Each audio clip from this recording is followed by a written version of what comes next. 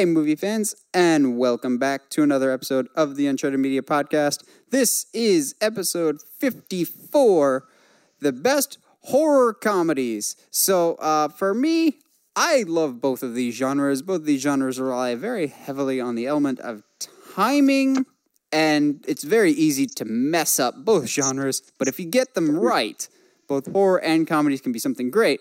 But if you meld the two, it can be like a great peanut butter and jelly sandwich. Josh, how you doing tonight? I'm chilling, man. It's been a crazy week. Had a long weekend with wrestling, but we're trying to get back in the groove. But it's been tough. It's really tough going from 2 days of a crowd absolutely hating you on purpose, obviously. And just like living your dream, and to go back on Monday to just the regular job. So there's reality. There goes gravity. Yeah, basically. And so another quick disclaimer of normally our episodes drop every Wednesday. This will drop on Thursday because right as we were about to record last night, our washer flooded. So we're like, let's not do that. So more or less the pipe that like kind of goes out and like deposits all the water once it's done, like came out of this place that it's supposed to be. So basically all the water from the washer wasn't like overflowing from the top. It was just like straight up pouring out. Once we eventually figured that out, yeah, that was a fun night. It wasn't too bad, and that area is still pretty damp, but by and large, it wasn't the end of the world, but still postpone this for an evening because you really wouldn't want to hear the sound of vacuuming in the background of our podcast. Well, I'm glad everything is not completely destroyed. So you mean like the relationship between Disney and Sony? Oh, but somebody saved it, though. Like, it's not terrible right now. Someone is our true hero. So last week, we talked about how Disney and Sony were able to mend fences and more or less keep Spider-Man back in the MCU.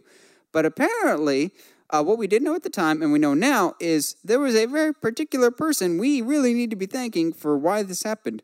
Spider-Man himself, Tom Holland. This man. What a guy. Oh, what a guy. The interesting thing to me was reading the story behind everything. So for those that don't know, he legitimately got a hold of somehow the phone number for the head of both Sony and Disney and was like, guys, we've got to work something out for Spider-Man's sake. Yeah, so this was around we'll call it the divorce, for lack of a better term, came around D23, and Bob Iger was going to be at D23. So he was like asking people around because Tom Holland was also going to be at D23 for his and Chris Pratt's movie Onward. And also, if anybody can make this deal happen in terms of playing for both teams, it's Tom Holland because he got Onward with Disney, but also he's got Uncharted with Sony and Spider-Man. Yep. But so yeah, like Josh said, he asked literally everyone he could with a higher power for Disney, what's Bob Iger's number? What's Bob Iger's number? I want to call him, and I want to see if there's any chance. It's just like this eternal optimism of, is there any chance that we can save Spider-Man? And Bob Iger's just like, all right, I think we may have jumped the gun here, and we didn't do the fans right. And so Bob Iger got on the phone with people over at Sony, and they kind of got back to the table. So on screen and off, Tom Holland is just a hero. Yeah, well, like you said, the eternal optimism of Tom Holland, because the fact that a young, the kid's 23, I think he's real young. Yeah, so he's is this passionate already about a project is simple, but as much weight as it does hold as Spider-Man. I mean, that's a big deal, dude. And it's nice to see a celebrity using their power for a good reason. Like, a lot of times you'll hear stories of celebrities be like using their clout to ask for more money or More creative control, Edward Norton with Hulk. But this time it's Spider-Man not necessarily asking for more money, just going, hey guys, the fans like this, I like this, I'm a fan. Can we find a way to work this out? Yeah. So, transitioning to another comic book related property, The Joker came out this past weekend. I'll talk about it in just a second. But it was initially opening to around $93.5 million, which breaks the record for an October release. It beat the record previously held by Venom, which was almost beaten by Halloween in 2018, but just barely missed the cut. However, the estimates for that were off by about $2 million. So now, the final tally for Joker's opening weekend is $96 million, which is pretty amazing for a very specific audience, very hard R-rated film. But what's interesting about this is pushing it to 96 puts it above the $93 million Justice League made opening weekend. Josh, have you seen Joker? And if you have or haven't, what do you attribute to the success of Joker this weekend?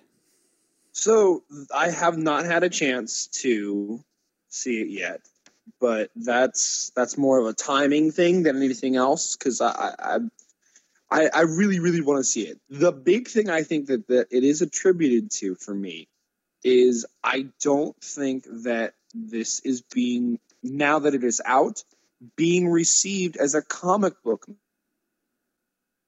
movie and more as a, more as a drama or allegory or whatever for what the current state of mental health and how we deal with that is currently in the United States. Because it's very much like, hey, like, this guy's mentally ill, he needs help, and like the things that unfold that lead him to being who he is, at least from the reviews and a lot of the, the philosophy that I've read on it, that's what I've gotten from it, is that people are not necessarily going to see this because it's a comic book movie.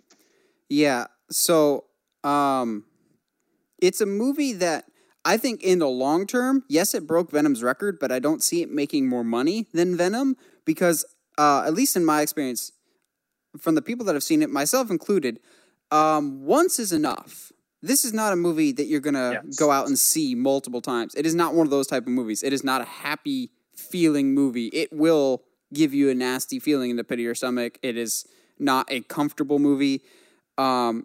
I will be perfectly honest, and I feel like I'm going to need a support group for this. I didn't like the movie. I came away kind of disappointed. Maybe my expectations were too high because everyone was raving about it.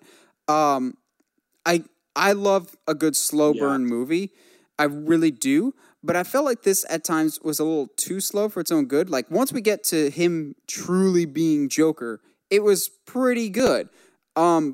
But at times it felt like the movie was trying too hard to more or less pat itself on the back of, look how dramatic and serious we are. Do you get that he's messed up? Do you get that he's not getting the help he needs? Do you get it? Do you get it? It's like it lacked any form of subtlety, but also some people will attribute this to, well, it's just part of the Joker. But I don't like when movies rely too much on the unreliable narrator tactic. And that was very prevalent for this movie. There's a lot of inconsistencies, and people will be like, well, that's just Joker, and it's up for interpretation. And I get that. It just, for me personally, it just didn't work for me. Joaquin Phoenix is great. He's fine. He's really, really good. But to me, I don't know what it is. Something just didn't click. But it is not a movie that people are going to be rewatching. They'll be like, oh, I need to see Joker 3 or 4 times. It's like Prisoners. It's really good, but I don't need to see it multiple times. Once every couple of years is probably going to do just fine. So like we said, now that it's at 96 million opening weekend as opposed to the original 93.5, that pushes it over Justice League's opening weekend. Josh, if you look at it, Why do you think that is? Is it more of people were just really amped and excited for Joker, or is it the failure of Justice League that it didn't do better? Ooh, that's tough. I do think people were excited to see this. I agree in that I don't think this is quite what people were expecting it to be. Like you said, like I think you and I have said, I don't think that they hit home that this is like often enough that this is an Elseworld story and not necessarily, the Joker that we're going to be getting. But I do think people were excited to see this. I think much attributed to the success of Aquaman, the success of Shazam. People are a little bit more open to seeing what DC has for them next. Yeah, I think people trust DC more now than when Justice League came out. I think also with Justice League, it was like common knowledge how much of a problem behind the scenes that movie was. That being said, Justice League should have been a walk in the park to at least $100 million opening weekend. So I still kind of attribute that as Justice League definitely did not live up to expectations, both critically and financially. I will still defend Justice League as a decent time. I think it's still a lot of fun. Oh, yeah. Yes, there's a lot of issues, but I think people are just more apt to trust and go out to see a DC movie now than when Justice League came out. But that could just be me. I agree, though. It definitely. Do I think that it was a smart move to make a movie like this right now? Not really, considering that we're all used to these movies that exist in the same world. I can make the argument. I feel like I can make the argument that maybe it would have been a smarter idea to make this kind of movie before you just attempted to build a world. But that's not to say that I don't appreciate what they tried to do with this. Fair enough. Now, switching to another Joker-esque related topic, but I don't think we'll be seeing Joker in that universe anytime soon, is Matt Reeves' Batman universe. So, last week I told Josh that there was something off mic that I wanted to talk to him about in regards to the Nightwing and Batgirl movie. Well, I was going to talk about that off mic because there wasn't that many sources talking about it that I felt like it was going to be a news topic for us. However, over the past week, more and more like actual credible sources like Forbes is putting this out there, so I feel like it's worth talking about. So I believe it's 2017 now. The Nightwing standalone movie was announced for the DCEU, and naturally, I just lost my mind. And then we heard absolutely nothing about it. Well, now there may be a reason for why we haven't heard any development between that and the Batgirl movie. So it all comes down to Matt Reeves' Batman movie. So apparently what's going on is Matt Reeves is scheduled to make a whole trilogy, that much we know, and Robin may appear at some point in that trilogy, and that out of that trilogy and out of that appearance, that's how we get the Nightwing spinoff of he's first introduced as Robin in Batman movies, then we get Nightwing, and then we do the same thing with Batgirl. Introduce her in these Batman movies, then we spin her off into her own trilogy. The Batman story.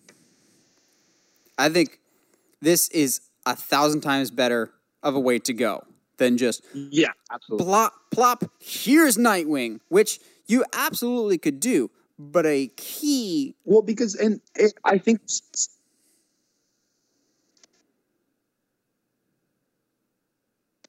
Go ahead. Oh, I didn't know. I was just like, are you going or not? Are you going or me? I think a key part of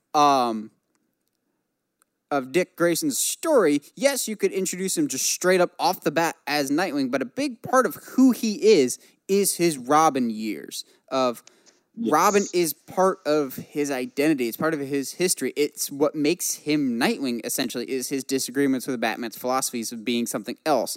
So while I was super jazzed to see a Nightwing movie, I'm actually more excited to see him first introduced as the Boy Wonder.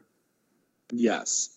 Well, and because much like what we've got going on with Joker, you can't have a character without knowing first where his head's at. You can't understand why Nightwing moving out of Gotham and Dick Grayson moving out of Gotham and away from Batman, why that's actually such a big deal for Dick. Why that matters so much unless you know the backstory.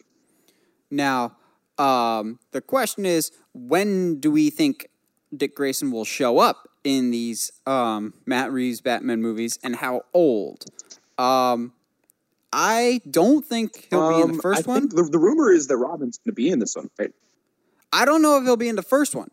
I'm on the fence about it. I'm 50-50. I would absolutely love to see Dick Grayson right off the bat. But I can see them using the first Batman movie to more or less just establish who this new Robert Pattinson Batman is. And then, oh my heart, if there's an end credits scene of Batman walking along the pier and just sees a sign with a big circus tent in the background for the Flying Graysons, and that's it. Yeah, that would be perfect. That's exactly, and that's like the end of your movie, just to know, okay, we're going in this direction now. I'm just looking forward to the fact that Matt Reeves is willing to embrace this comic book Bat family, which a lot of movies, almost all the movies up till this point, except for Batman and Robin of all things, has kind of avoided. Yes, Batman is not a solo character as much as movies try and paint him as one. He needs Robin, he needs Batgirl, he needs Alfred. There's other talks that I've heard is the first two. There could be the first two Matt Reeves Batman movies, and then the third one takes a leap forward in time, and that's when Robin and Batman split, leading to the Nightwing movie. I can see that though. I could definitely see them. We have this, this journey with Dick and Batman, and we get to learn who they are and who they are together. And then to jump forward and then suddenly be apart, that's a part of the story. Yeah. So long as you make I like the fact that you can introduce him as a kid first, because then you have more time to get used to the character, but also he can grow into the role, a la Tom Holland as Spider-Man. We've seen him grow in that role. I still think why he's a great choice from Nathan Drake. We can see him grow up into the role of Nathan Drake. Same thing with Dick Grayson. Trust me, I've tried. It's hard to cast a Nightwing in his prime, but if you start it with a kid, he can grow into that role. I think it's easier to cast Dick Grayson, the Boy Wonder Robin, than it is adult Bloodhaven Dick Grayson. Yeah, I agree. Now, also, with the Batgirl thing, it's very interesting to keep in mind, we will not have the traditional, we more than likely won't have the traditional red-headed Batgirl when you think about it. Yeah. Because Jeffrey Wright is Commissioner Gordon. And as we know from the comics... Well, I mean, you could make the argument maybe she, colors her hair. But yeah, I agree. Maybe. I'm saying, the red-headed Caucasian Batgirl. Yeah, traditional. There's a very good chance that may not happen. And that's totally fine with me. From the casting reports we're hearing, Matt Reeves is trying to have more actors of color for Catwoman or Commissioner Gordon, which, sure, go for it. I just think that's interesting to note. And it's also interesting that we're actually getting some form of progress on the Batgirl movie, which up until this point, I genuinely thought was just a cover-up movie to bring in Joss Whedon for Justice League. Yeah. Because he gets brought on for the reshoots, and then mysteriously can't figure out the movie right after the movie comes out. Yeah. I don't know, man. It would be interesting, because traditionally Gotham is always thought of to be Chicago. It would make sense to have more people of color. Yes. And the one name that I always hear, that has thrown his hat in the ring for Dick Grayson, is I can never pronounce his name right. Timothy Chalamet? Chalamet? Who? The Call Me By Your Name Academy Award dude. I'd have to see him. If we're going with a Tim Drake and we're still going with young actors, I'd go with the guy that played Bill from It. Oh, okay, yeah. But it's not going to be the common thing because everyone likes to give him crap because he shows up in everything. But if we're going with a boy wonder version, not an adult yet, a boy wonder version of Dick Grayson Robin, I could see Finn Wolfhard. Oh, absolutely. That actually would be a lot of fun. Either him or the dude that played, maybe not Will. Will could be a good Tim. Yeah. But gosh, Tim. It's just nice to know that there actually may, in fact, for the first time in recorded history, be a planet over at DC. Yeah. Over at Warner Brothers. Now, I'm going to try my best to contain my excitement for this next story, but that ain't going to happen, as I'm sure I'm going to go crazy quite a bit for this. So, we've talked quite a bit about Halloween Kills, the next Halloween movie in this series, which honestly seems more like a proper sequel to the original Halloween, more so than Halloween 2018 is. And now it seems like it is even more so. So up until this point, we've had Tommy Doyle returning, Lindsay Wallace returning, Nurse Marion Crane, which we didn't talk about, but she's coming back. Now, not a particular person, we'll get to that in a second, not a particular person, but a particular location that is iconic in the Halloween franchise is returning. Haddonfield Memorial Hospital, the location of almost all of the second film before it got retconned. This, to me, opens up a world of possibilities. Yeah. Oh, absolutely. I actually got more excited for this than both the Tommy Doyle and the Lindsay Wallace thing combined because it got my brain thinking, which is always incredibly dangerous, of when we left our characters in 2018's Halloween, they're pretty banged up. I would not be surprised if they go seek medical attention at Haddonfield Memorial Hospital, and then we get kind of two parallel stories from both the original, like what happened in 1978, and now in the current timeline. So you kind of have like two stories at the same time, but you're not completely rehashing Halloween 2. I mean, I would hope that you wouldn't. I'm curious as to if maybe, do you think they'll bring back that him and Laurie are brother and sister? No, I think that we are going back to the hospital, and I wouldn't be surprised if they recreate 2 in some sense, but they leave that part out intentionally, because if they're going to end up making Laurie and Michael brother and sister again, they could have just said, we scrapped all the sequels except for Halloween 1 and 2. Yeah.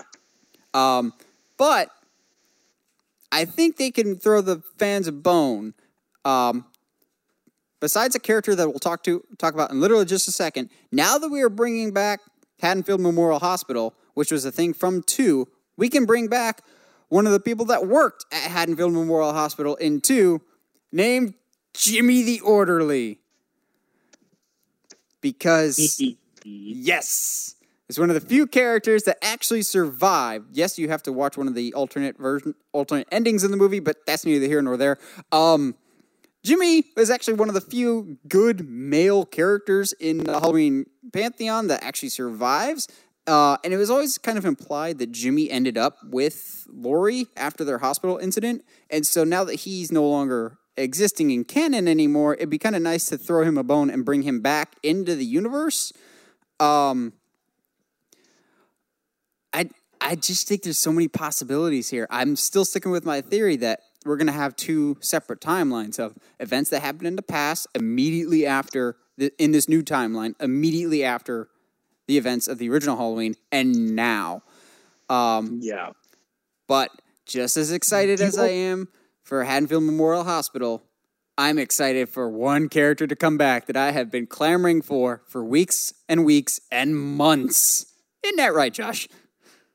Yes, absolutely. Every time I got a chance, there's one character that I asked for, and now it seemingly is confirmed, the return of Sheriff Brackett, which if he's still a sheriff after 40 years... How long really, is an average tenure that's for a sheriff? Fault. Oh, jeez, I don't even know. Heather's saying 25 years. I don't know. 25, huh? So, okay, why am I clamoring for Sheriff Brackett so much? Because in the original timeline, which I know is not canon anymore, but Sheriff Brackett is one of the only characters, one of the only good guy characters that actually never died. So he's the sheriff in the first one, and then when he realizes that Andy Brackett, his daughter, died because Michael Myers killed her, he goes to tell his wife what happened, and then we never see him again. And then we find out in Halloween 4 that he retired and moved to Florida. So he was still always alive. But not just that, in the sequels to Halloween and everything else, literally every character except for Brackett got some form of a return in one way or another. Tommy Doyle came back in Halloween 6, played by Paul Rudd.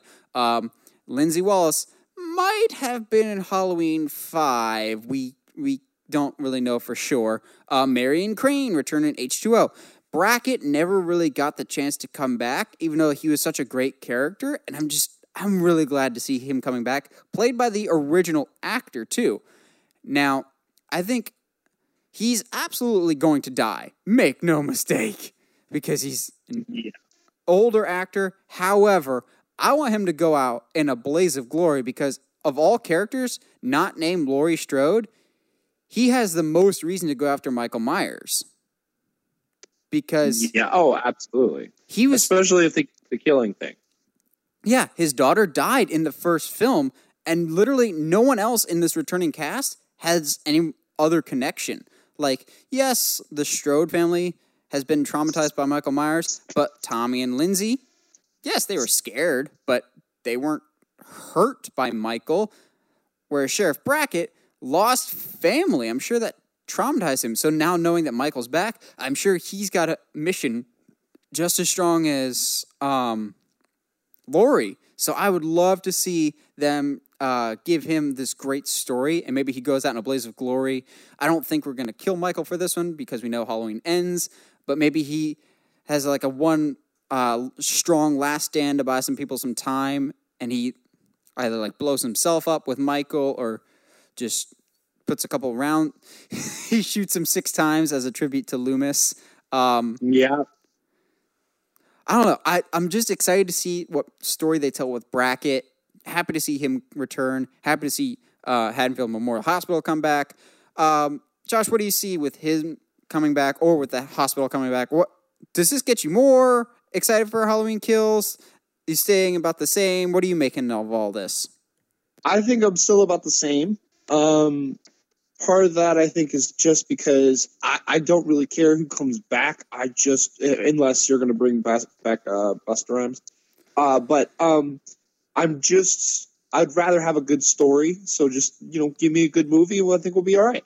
I'm putting this on record now. I actually think this will be the second best movie in the entire franchise. Because the characters that they're bringing back and the story they seem to be telling, this feels like a sequel to the original with how many people they're coming back.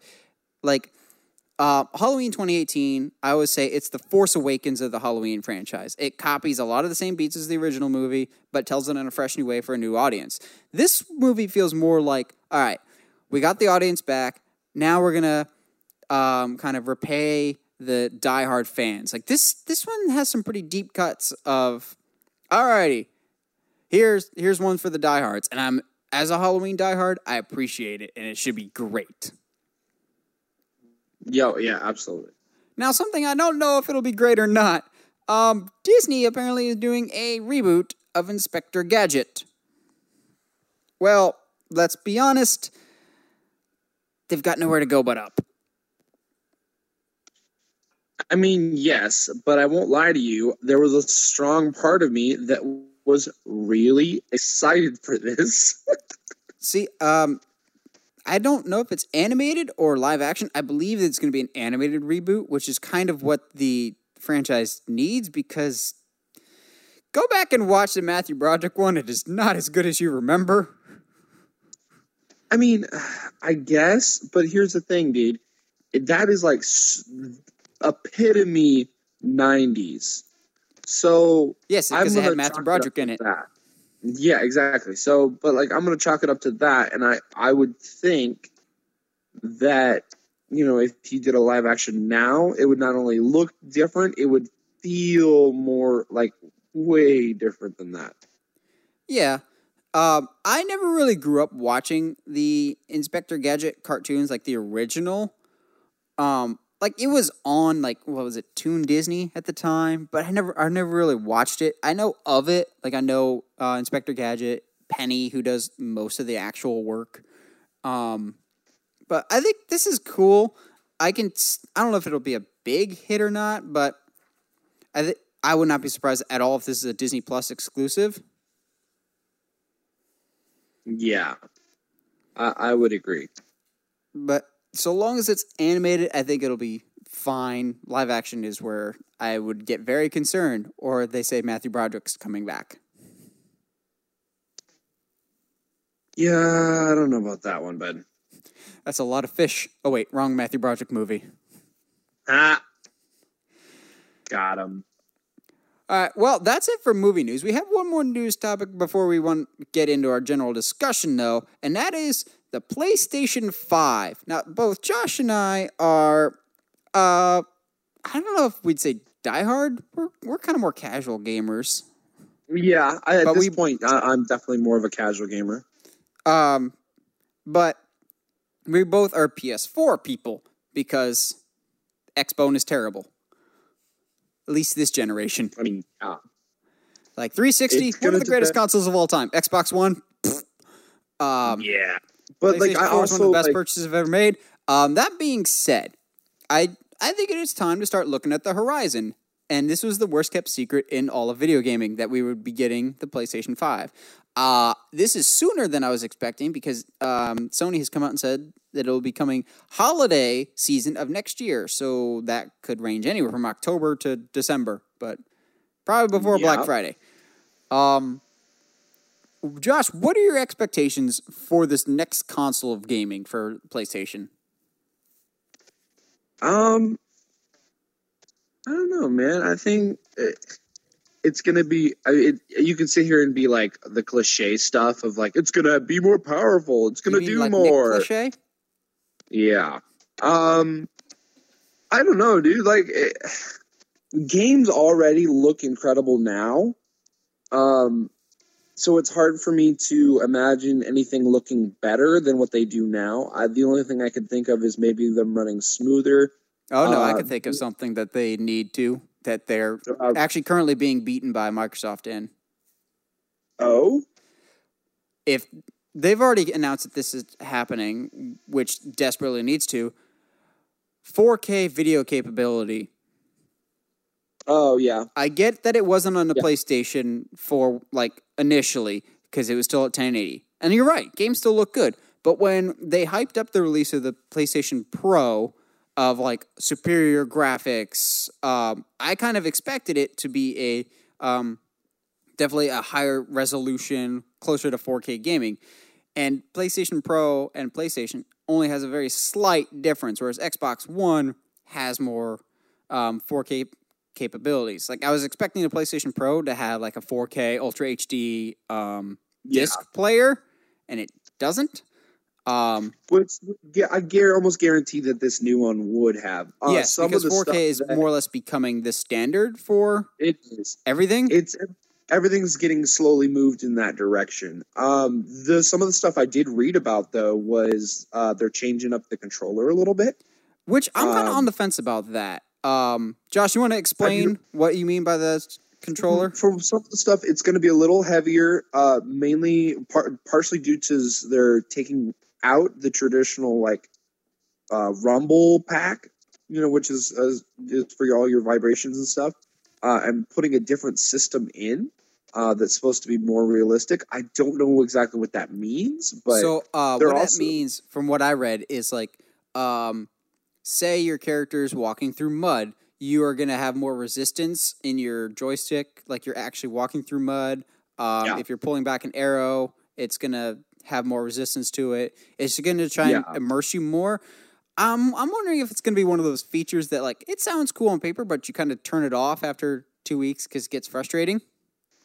I can see that, but and that was the thing that kind of gripped me, though, was they're putting that into the adaptive triggers as well.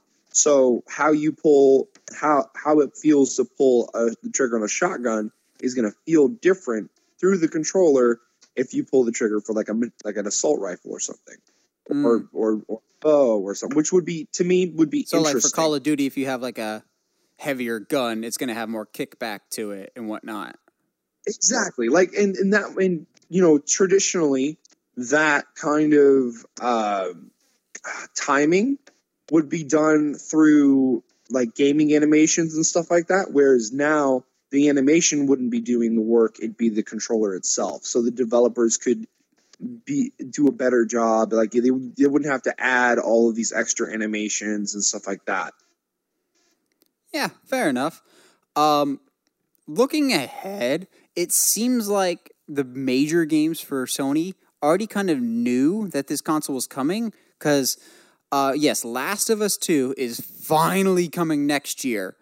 And I think that could have been served really well as a brand new game for the PlayStation 5. But I think there's going to be a couple games that they have in their back pocket of a lot of times when a new system launches, they don't have great games at launch. That's why whenever a new console comes out, I'm always reluctant to buy it right away. Because when PlayStation 4 launched, the only thing that they had more or less was Infamous Second Son. But there's a couple big name franchises that are just waiting on sequels that I would not be surprised if Sony holds off for a little bit and launches them with PlayStation 5. Like a new God of War game on PlayStation 5, perhaps. Which, if they stick with their guns and the 5 is coming in Christmas of 2020, that makes a lot of sense, because that's about 2 or 3 years. Mm-hmm. I think it'll be 3 years by the time it comes. I guarantee you that there's a sequel coming, and the first one looked amazing. From what I heard, from what I heard, it's supposed to be a trilogy. Yeah. So if the first one looked great in 1080, if it's in 4K, whoo! Oh, dude. Game over. Now, God of War is your department. My department, Spider-Man 2. I bet you anything they're holding off on making a new Spider-Man game for PlayStation 5. Now, if you told me, Spider-Man's got a huge New York. You've played it, swinging through New York is one of the most fun things in the world.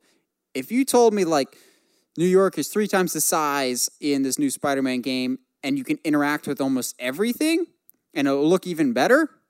Oh, man. Yeah. Dude. And that was the thing, too. Spider-Man was such a breakout game. Everyone thought it could be good, but I don't think anybody really knew it was going to be as good as it was. I expected that game to wholeheartedly suck. Oh, yeah. Because it's a Spider-Man game, and that's one of the few things in life that's guaranteed is life, death, taxes, and Spider-Man games are going to suck. Oh, absolutely. But it didn't. Yeah, and it's great. I attribute that to mostly because the story was so interactive and actually pretty immersive. And they nailed the web slinging. Oh, absolutely. Now, I know this franchise ended, it ended, I think, 4 years ago now. But it's almost synonymous now with if you have a new PlayStation console, you need a new Uncharted game. Do you, though? I will boot you off right now. No, I know. Because correct me if I'm wrong, the very first one was on PlayStation 1, right? Or was it PlayStation 2? You're asking the wrong guy. I've never played the series, so I know at would least have 2 and 3 were on 2 and either PlayStation 2 or 3, and then one of the big titles when PlayStation 4 came out was Uncharted 4. Yes, Nathan's story seems to have been drawn to a close at Uncharted 4, which is still the best game I've ever played and one of my favorite games ever. But there's a lot of new ways you can take the direction. If you wanted to have his daughter take over the franchise, or it was kind of implied that Sully and his brother go off and do their own thing. I would love those. I just want more Uncharted. Lost Legacy was fine as an expansion, but my Uncharted itch will never be scratched. That sounds, I think, more uncomfortable than I think you meant to. Why you got to be the way you are, Josh? Well, how much time do you have? Well, normally we run between an hour 15 and an hour 30, but do you want to get to the main discussion now? Yeah, let's go with discussion, bro. Do you have a sponsor for us this week? My sponsor this week is Epsom salt, because my body would literally be falling apart without Epsom salt baths. Why do I get the sense that you're just being held together by sticky tape and glue and 2 hours of sleep? Because you'd be pretty spot on. What's that tape that Cesaro always has on his shoulder? KT tape? Dude, that stuff is the best. I was about to say, you just seem like you're held together with wrestler tape and NOS. I mean, yeah. Where's the lie? All right. Well, Josh and I both like to laugh, naturally, and be scared, but we don't really get scared too often in horror movies. But if you meld the two, horror comedies, if you do them right, sometimes it's hard to get them right, but if you do them just right, is a great combination. So that's what we're going to talk about today, our all-time favorite horror comedies. To kick us off, I was actually really tempted to do this episode next week because the first movie we're going to talk about, its sequel comes out next week, but I get the feeling that movie's not going to be great, so we're going to talk about it this week instead. Zombieland. Yay! The cult classic, because anybody that says that they saw it in the theaters and loved it is wrong. Yeah, it's like those people that claim they saw Dread in theaters. No. Yeah, get out of here. Your pants are literally on fire right now. No one saw Dread or Zombieland in theaters. Both flop, but have somehow found new life. And to be honest, besides The Social Network, this is the only movie that I actually like Jesse Eisenberg in. Really? Have you seen American Ultra? I tried, and I just could not get into it. Really? I actually kind of enjoyed him in that. Anyway, Woody Harrelson's always great. Oh, man. The obsession of Twinkies has become a cultural staple. Okay, so right now, since we live in Orlando, Halloween Horror Nights is going out, and one of the scare zones is a Zombieland scare zone, and there's a little truck that's filled with snowballs, and I always laugh and have to point it out. It's just like, yep, because there's not a Twinkie to be seen. It's not the taste, it's the consistency. Yep, I don't mind the taste, it's the texture. Oh, jeez. Emma Stone, great. It's such a good ensemble cast, and rewatching it, like, not a lot actually happens. It's all the character interactions, but it's such endearing interaction. Plus, we can't talk about Zombieland without talking about arguably the greatest movie cameo of all time. And Bill Murray? Bill frickin' Murray. There's 5 people left on the face of the earth, and one of them is Bill Murray. Sorry, I know that's not your middle name, but I'm just so excited. Yeah, and then they do Ghostbusters in Bill Murray's house, and then you shot Bill Murray. I've never hit a kid before. Who's Bill Murray? Oh, man. And without giving away too much, I did see in the second trailer that he is coming back. Bill Murray? Which, it seems like it may be a flashback scene, but come on. You have to have him back. He's even in the scare zone at Halloween Horror Nights, and that was the one person that I went out of my way to make sure that I found them. And you just have to. I think Bill Murray is part of the reason why that movie's so great. Well, it's very entertaining, honestly. But like even like the simple things, like he states early on that like how much he hates clowns, and then one of the final zombies he's got to face is a clown zombie. Like simple things like that. Like it was really, and his reaction to it was like, really, like this is what's about to happen. All right, fine. I always like the integration of the rules, like rule 1, cardio. Rule 2, the double tap. Yes. Or enjoy the little things. Well, and I think for me, that's what set it apart from your normal, like, zombie film. Is it felt less like a doom and gloom and more like, all right, so this is the world now. We're just trying to figure out how to live. Yeah. Also, quick side note, everyone always seems to forget that Amber Heard is in that movie, too. Who? Mara from Aquaman is in that movie as his neighbor. Oh, yeah, the one that, like... goes zombie and he, like, breaks her ankle or something. Yeah. So... It's a... Yeah, super random appearance. Yeah, I completely, like, blanked on that. Hello. So, most of the movies on this list, Josh and I have both seen. But there's one that I have repeatedly told him he needs to see, but admittedly it is kind of a hard movie to track down. But I'm going to talk about it nonetheless because it is one of my, not just favorite horror comedies, but one of my favorite comedies, period. It introduced me to the beautiful man that is Taika Waititi. And Josh just has that awkward silence of, oh no. Oh, here we go. Oh, here we go. What We Do in the Shadows. I can never stop talking about how great this movie is. So, What We Do in the Shadows, I had the same experience with it as I do with Peanut Butter Falcon.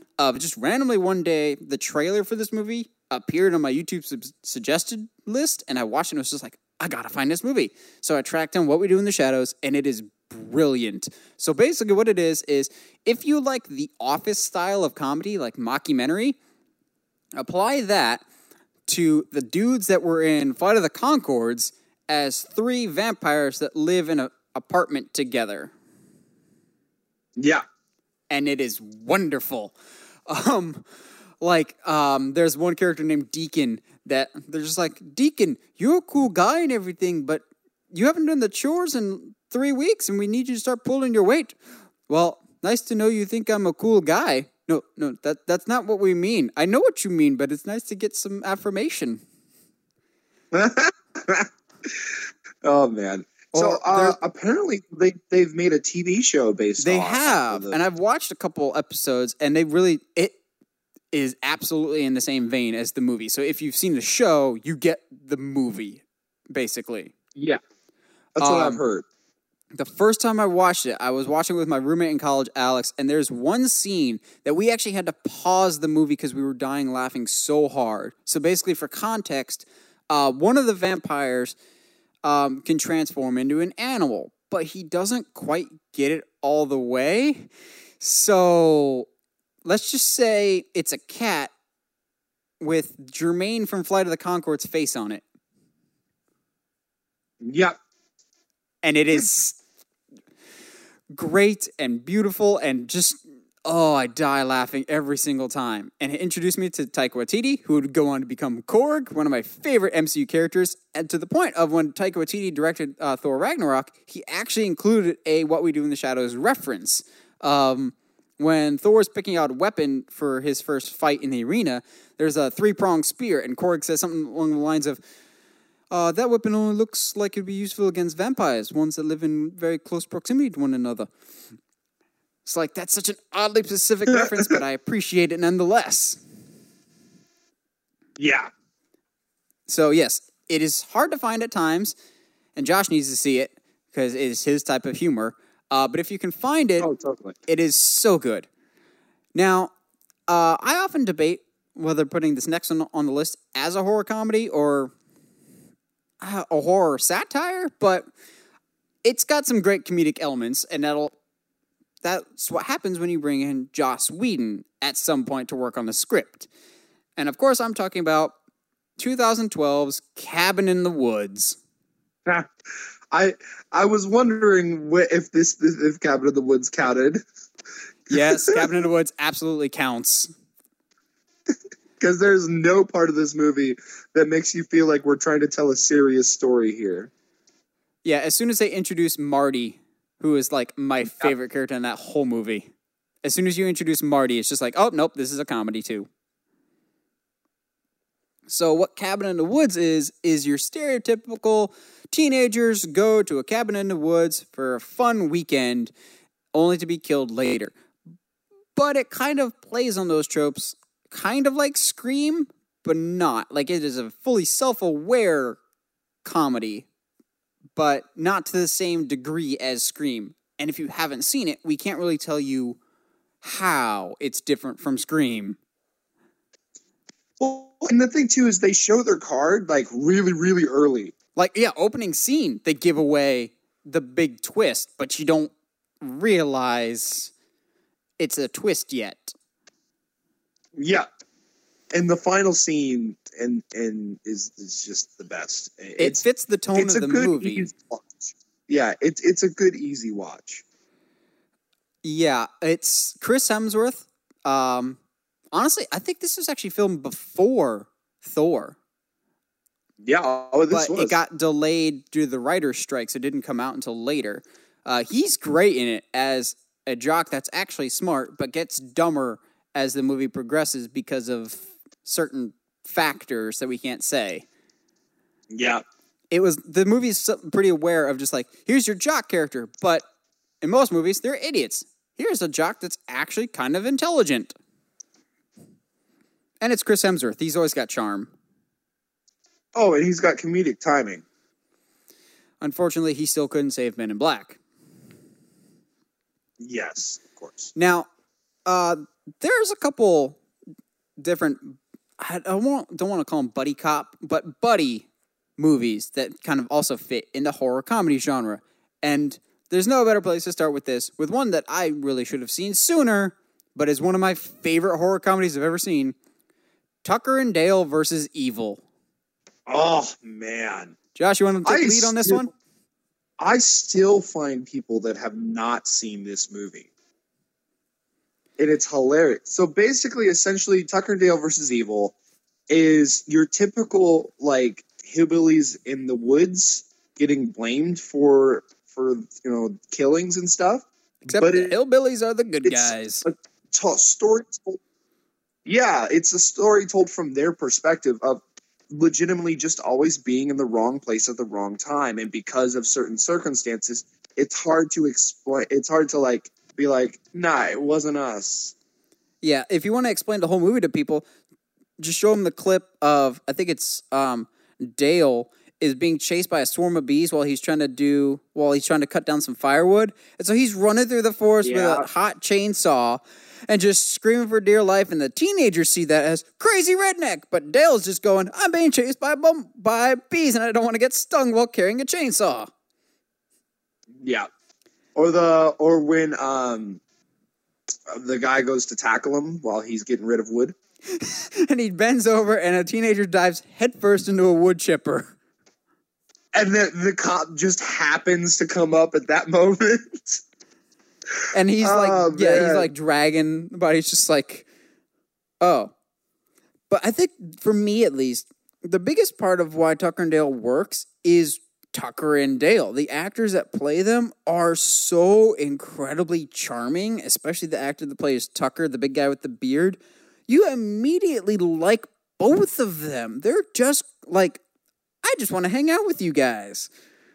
Yeah, and I think that's the thing too, is because sometimes when you have this kind of dynamic, because it is definitely older brother, younger brother kind of thing, it definitely can feel like the older brother is kind of like talking down to the younger one and trying to make him like belittle him and stuff. But like this genuinely just feels like two best friends who happen to be brothers, like wanting to get a house by the lake just for them. Yeah, their chemistry is great. Alan Tudyk continues to be one of the most underappreciated actors in the business, as he voiced K2SO, and uh, for you Disney fans, I think he was Weaselton or Wesselton in Frozen. Dude's like voiced everything. He's also in Serenity, but to me, his role in Tucker and Dale is one of my favorites. He's great. Yeah. Tucker's great. If you haven't seen it, Tucker and Dale is hysterical. It behooves you more if you have seen some teen slasher movies, so you're more aware of the tropes, kind of like Scream. But if you haven't, I think you could still enjoy it nonetheless. Another famous buddy horror comedy that I actually only just recently saw, I know, is Shaun of the Dead. And I'll be honest, this is my favorite Edgar Wright movie. I don't like Scott Pilgrim vs. the World. I thought Hot Fuzz was just kind of okay. Ooh, I did like Baby Driver, though. But Shaun of the Dead, oh my gosh, this movie was great. It's okay. Really? I personally think I enjoy Hot Fuzz more, but that's for different reasons. But yeah, it's all right. I don't mind it. It definitely, again, something that is common here. It takes the typical, zombie movie and kind of does something just a little bit different with it. I think what I appreciate about both like Hot Fuzz, or Shaun of the Dead, or even Baby Driver, all of Edgar Wright's movies, is the editing helps make the movies funny. Or yes, it's very Edgar Wright-ish humor of, it's not a lot of like, there's a couple like good one-liners, but it's a lot of great situational humor, but also, I don't say you have to pay attention in Edgar Wright movies, but if you do pay attention, it's funnier. Like, at the beginning of Shaun of the Dead, he's just like, hey, what do you want to do today? And literally everything that they say in that scene is supposed to be said jokingly, but it actually does spell out the rest of the movie. Yeah. Like, we'll have a Bloody Mary, in which case the first zombie that they meet is a character named Mary, who's covered in blood. We'll have a couple shots at the pub, in which case the end of the movie is them firing a shotgun around at the pub. Mm-hmm. Just like wordplay like that. But again, like Tucker and Dale versus Evil, it all comes down to your two main characters, and Sean Penn and Nick Frost are great together. They're the iconic Simon Pegg and Nick Frost. I mean, if I said the name was wrong. How dare you? They're always great together. And Nick Frost, with fighting with my family, continues to prove that he's vastly underappreciated. Well, yeah. But both of them are great in that movie. I think this was more or less Simon Pegg's like first big breakout role. Yeah, I believe so as well. I think so. Then there was Hot Fuzz, and then the rest of the mainstream world got introduced to him with this little movie called Star Trek. Yeah, little tiny movie, which can't find its footing nowadays. So, like I said, most of these movies Josh has seen. We'll do one more that I know for a fact he hasn't seen because he told me, but this is going to kind of make me sound like a hipster and an old-fashioned movie fan for having seen this, but I watched the sophisticated horror comedies like Abbott and Costello Meet Frankenstein. I'm old school. I like my Universal monsters, dang it. So, I've had that one on my shelf for a while, so I finally popped it in, and I'll be honest, it's really funny. So I did not grow up watching a lot of Abbott and Costello. I knew who they were. I know who's on first. I think everybody knows who's on first. But I'd never seen any of their stuff before. So I popped in Abbott and Costello Meets Frankenstein just because I like the classic Universal monsters. I knew that they were prevalent in this movie. I popped it in, and I gotta admit, the humor holds up really, really well. Of just fast talking. The scene in question where Dracula first awakens. So I was getting mixed up. I think it's Costello accidentally awakens Dracula. So he's slowly opening his coffin, And the look on Dracula's face as he looks who he's dealing with Abbott and Costello of just like, really? This is what my life has become? And like he actually starts to slowly close the coffin again. Of like, nope, just no. It held up really, really well. So my only real nitpick with the movie is it's called Abbott and Costello Meets Frankenstein. Of all the monsters that are in the movie, Frankenstein gets the least amount of screen time. It should have been Abbott and Costello Meet Dracula because Dracula is the main antagonistic force in the movie. He's more or less trying to bring Frankenstein back to life because apparently if he has Frankenstein, he can rule the world or something. And Wolfman's there to try and stop Dracula. So Wolfman's kind of an anti-hero. It's kind of weird. But I like it as a horror fan because this actually also marked the end of Bela Lugosi's time as Dracula. This was his final role. And it's a really good send-off of he's a really good Dracula, but he plays up the ham factor a little bit. Wolfman's great. It would have been nice to see Boris Karloff as Frankenstein, but he was not back for this. He may have passed away, but I can't remember. But to me, it's going to sound weird, but my favorite Universal monster of all people, because I liked his movie the best, was The Invisible Man.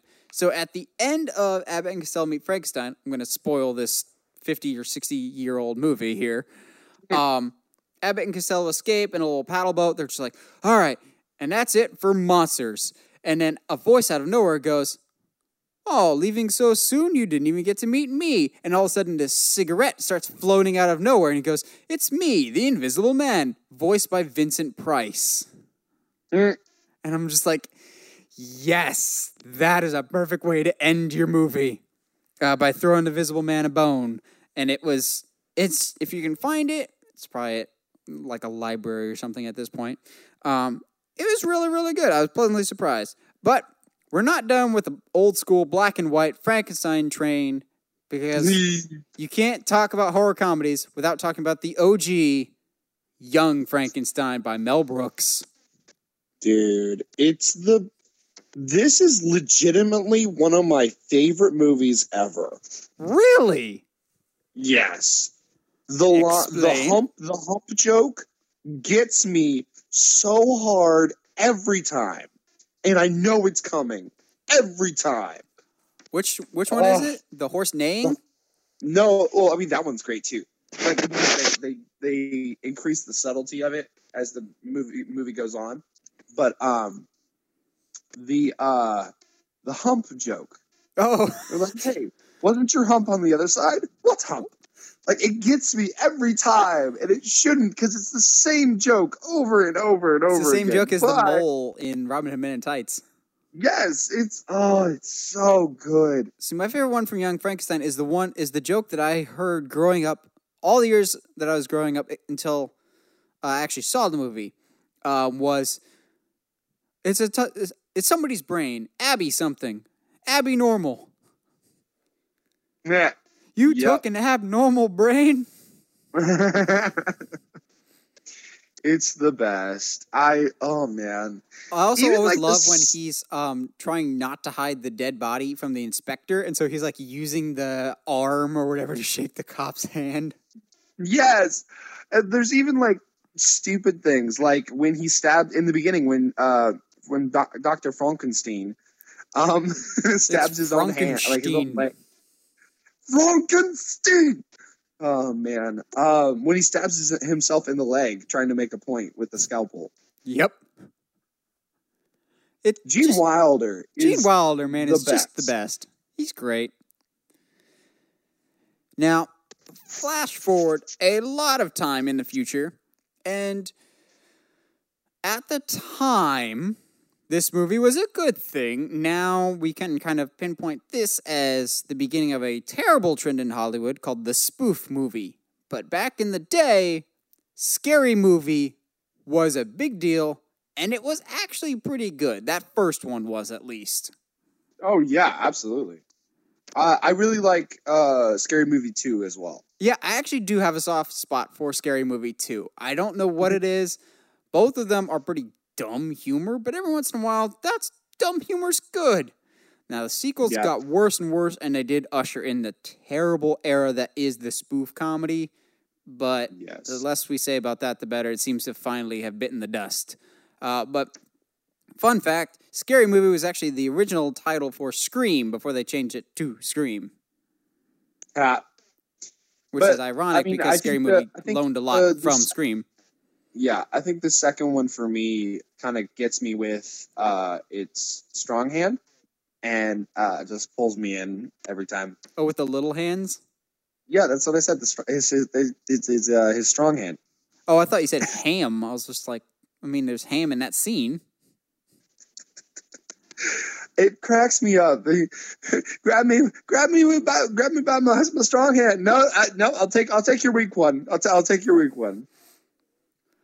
Now, this next one on our list, I don't know if it's intentionally a horror comedy, but it is a great piece of cheesy action nonetheless. Roddy Piper's best role ever in They Live. Oh no, why would you do that? What's wrong with They Live? What's not wrong with They Live? That's the point. I don't know if it's intentionally what it is, but it becomes great. Okay, I'll give you that. So, if you don't know the premise of They Live, it's basically this guy who's more or less a loner, doesn't really do anything, comes across these glasses that show him the real side of the world, that we've more or less been taken over by aliens that are trying to persuade us and take over our minds and whatnot. And what follows is the most cheesy but fun, like 80s horror comedy. I think it is a comedy. I think it's aware. If not, we're going to count it as one because it becomes so funny, of legitimately a 15-minute long street fight between Keith David and Roddy Piper. Yeah, which is weird, but yes. I mean, we've seen weirder, but that's true. If Piper wasn't Piper, this movie would fall apart. He's by far the best thing in it. Which is hilarious that that's the case. And he chewed all the bubble gum in the world. I mean, would you have anybody else chew the bubble gum? True. Now, I have one more on my list. Josh may have more, but I have one that's fairly recent that I wish this sequel wasn't on my most disappointing movies of the year list so far this year. But I'll still hold a special place in my heart for the original Happy Death Day. Yes. That is a movie that on paper should not work as a horror movie or as a comedy. But at the end of the day, it excels at both. So for those of you who are unfamiliar with Happy Death Day, basically picture the premise of Groundhog Day with the days repeating and everything, and apply it to a girl in college being stalked by a serial killer. That's your movie. The girl has to keep living every single day until she can eventually figure out who the babyface killer is. And babyface, we mean he wears a mask, not actually he's a babyface in a wrestling match. Yeah. It's quite funny, honestly.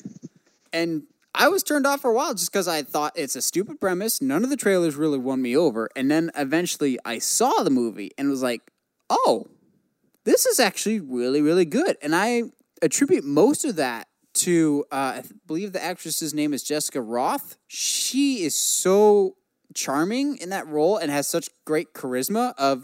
She goes from one of the most dislikable characters I've ever seen to a genuinely endearing and enjoyable character that I was just like, I actually want to spend more time with you. Yeah, absolutely. Which is why I go back and forth as to whether or not I'm okay with the sequel happening. But it's not really. Did you see the sequel? No, I have not. Don't. All right, heard. Got it. Even the people making the movie were just like, I don't think we're coming back for a third one because the second one is so frustratingly disappointing. Yeah, because it almost seemed like halfway through the movie they forgot the first half of the movie. Yeah. So, without dipping too deep into spoilers, the opening scene sets up for some really cool stuff that I was just like, okay, that's either going to be tie into the end of the movie somehow or in the next movie. But it never comes back, at all. Like, I want some explanation on this, please. Some at all. But if we stick with just the original, great comedic aspects. The characters are great. A lot of great humor. Naturally, when you have a Groundhog Day premise, the whole day's repeating, you're going to have some great situational humor with that. And the movie absolutely delivers on that. But it doesn't skimp on the horror either. It gets away with quite a bit for a PG-13 movie. The nice thing with that is you can kill as many people as you want, and the days will just keep repeating. So, technically, this probably has one of the highest body counts we've ever seen for a teen slasher. But at the end of the day, there's only like one person that actually dies. Yeah. And it's great. I wish the sequel was better. But I really enjoyed Happy Death Day. Now, Josh, is there any horror comedies that you think we missed? Man, would you put Jason X on this list? I would. I forgot about Jason X. Oh man, I think what the whole movie is ridiculous, but the moment that gets me every time is when they're trying to distract Jason for just a few minutes so that they can I forget what exactly. I think they're trying to get in an escape pod or something. But they turn on the simulation in the room, and it's two really attractive women, and he instantly goes over to them to kill them. And they switch away, and they switch back, and he's got one of them in a sleeping bag, and he's just hitting him against a tree. And it's the most ridiculous plot ever, but it's so great. Yeah, Jason X, at least with Jason X, the movie feels like it knows what it is and tries to be stupid. It kind of looks like the fourth, if they ever made a fourth Xenon Girl of the 21st Century, just how it was filmed. It's not super high budget or high quality, and that's kind of what makes it funny. But I will say it doesn't really skimp on the horror in that Jason X, with the sleeping bag and with the liquid nitrogen, has some of the best deaths of any of the Friday the 13th movies. But it's got this cheesy humor to it that's either intentional or not. Really, really works that I really enjoy. The drill bit kill. Do you know what I'm talking about? No, refresh my mind, because all I'm thinking about right now is Halloween 3 with a drill bit. It's the one with the really long curve, circular one where he tosses the girl off of the balcony and it lands on the drilling equipment. Oh, yeah. Kind of slowly swirls down it. Is it Jason X or Halloween 6 that there's a random spike on the wall? Like a decorative spike. I feel like... I think it might be Halloween 6, but that always makes me laugh it's literally just a plain wall with a random spike. Like if a coat hanger was a blade type of thing. Exactly. And someone just dies on that. But this movie basically takes what could be potentially a really terrifying premise of you have this insane killer gets put on ice, then his body gets replaced by nanites. That's actually potentially really terrifying. But they just go with such a hilarious direction with it. And I, for one, am so glad they did. Any other last-minute ones, Josh?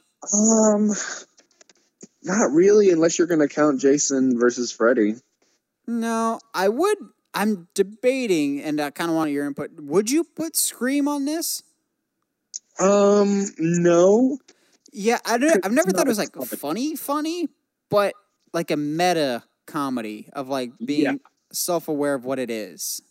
Yeah, I'm trying to think if there's anything else off of the top of my head, but nothing really comes to mind. I mean, movies like Cabin and the thing too is if you go back and watch some of the 90s, late 90s, early 2000s, quote unquote horror films, some of them can unintentionally be quite funny. Leprechaun. I thought there's certain parts of I Know What You Did Last Summer that I find absolutely hilarious. Yeah, I watched those for the first time this summer, and Oh boy, those don't hold up. No, exactly. So you could argue that nowadays they could be considered, horror comedies, but yeah, as far as like straight, like this is what they meant to do, horror comedies, it's not. It's about all I can think of off the top of my head. Well, what are some of your favorite horror comedies? Let us know in the comments below. We always like hearing from you guys. Yeah, and if you haven't subscribed to us already, subscribe to us on whatever audio platform you're listening to us on, whether that's iTunes, Spotify, Google Play, YouTube. And if you haven't already, subscribe to us on the YouTube channel at Uncharted Media. Before I officially sign off, I want to kind of give you guys a sneak peek of what we've got for the rest of this month when it comes to Halloween stuff, if you were curious about that. So next week, we will be going with the best family-oriented Halloween movies. So, like, ones that, if you don't like scares, but you like Halloween movies, you're pretty safe with these. And we may have a special guest for that. Oh? It is not going to be a dog, Heather. She's like, it's going to be a dog. It's not going to be a dog. Why would we have a dog on the show, Heather? Because the dog can provide more input than Josh. Okay, first of all, the dog would do research. I didn't come here to be attacked. The week after that, we're going with the best / our favorite horror movie heroes. So we talk enough about the bad guys. Let's give the good guys a little bit of their credit. And then the week of Halloween, we're going to do the big one. Realize we didn't do it last year, so Josh and I are going to do our all-time favorite horror movies. Could be horror comedies, it could be horror movies. I think it's safe to say Halloween will be on our list somewhere. But that's the rest of our month. What are you most excited for? Let us know. And stay sharp, movie guys and gals.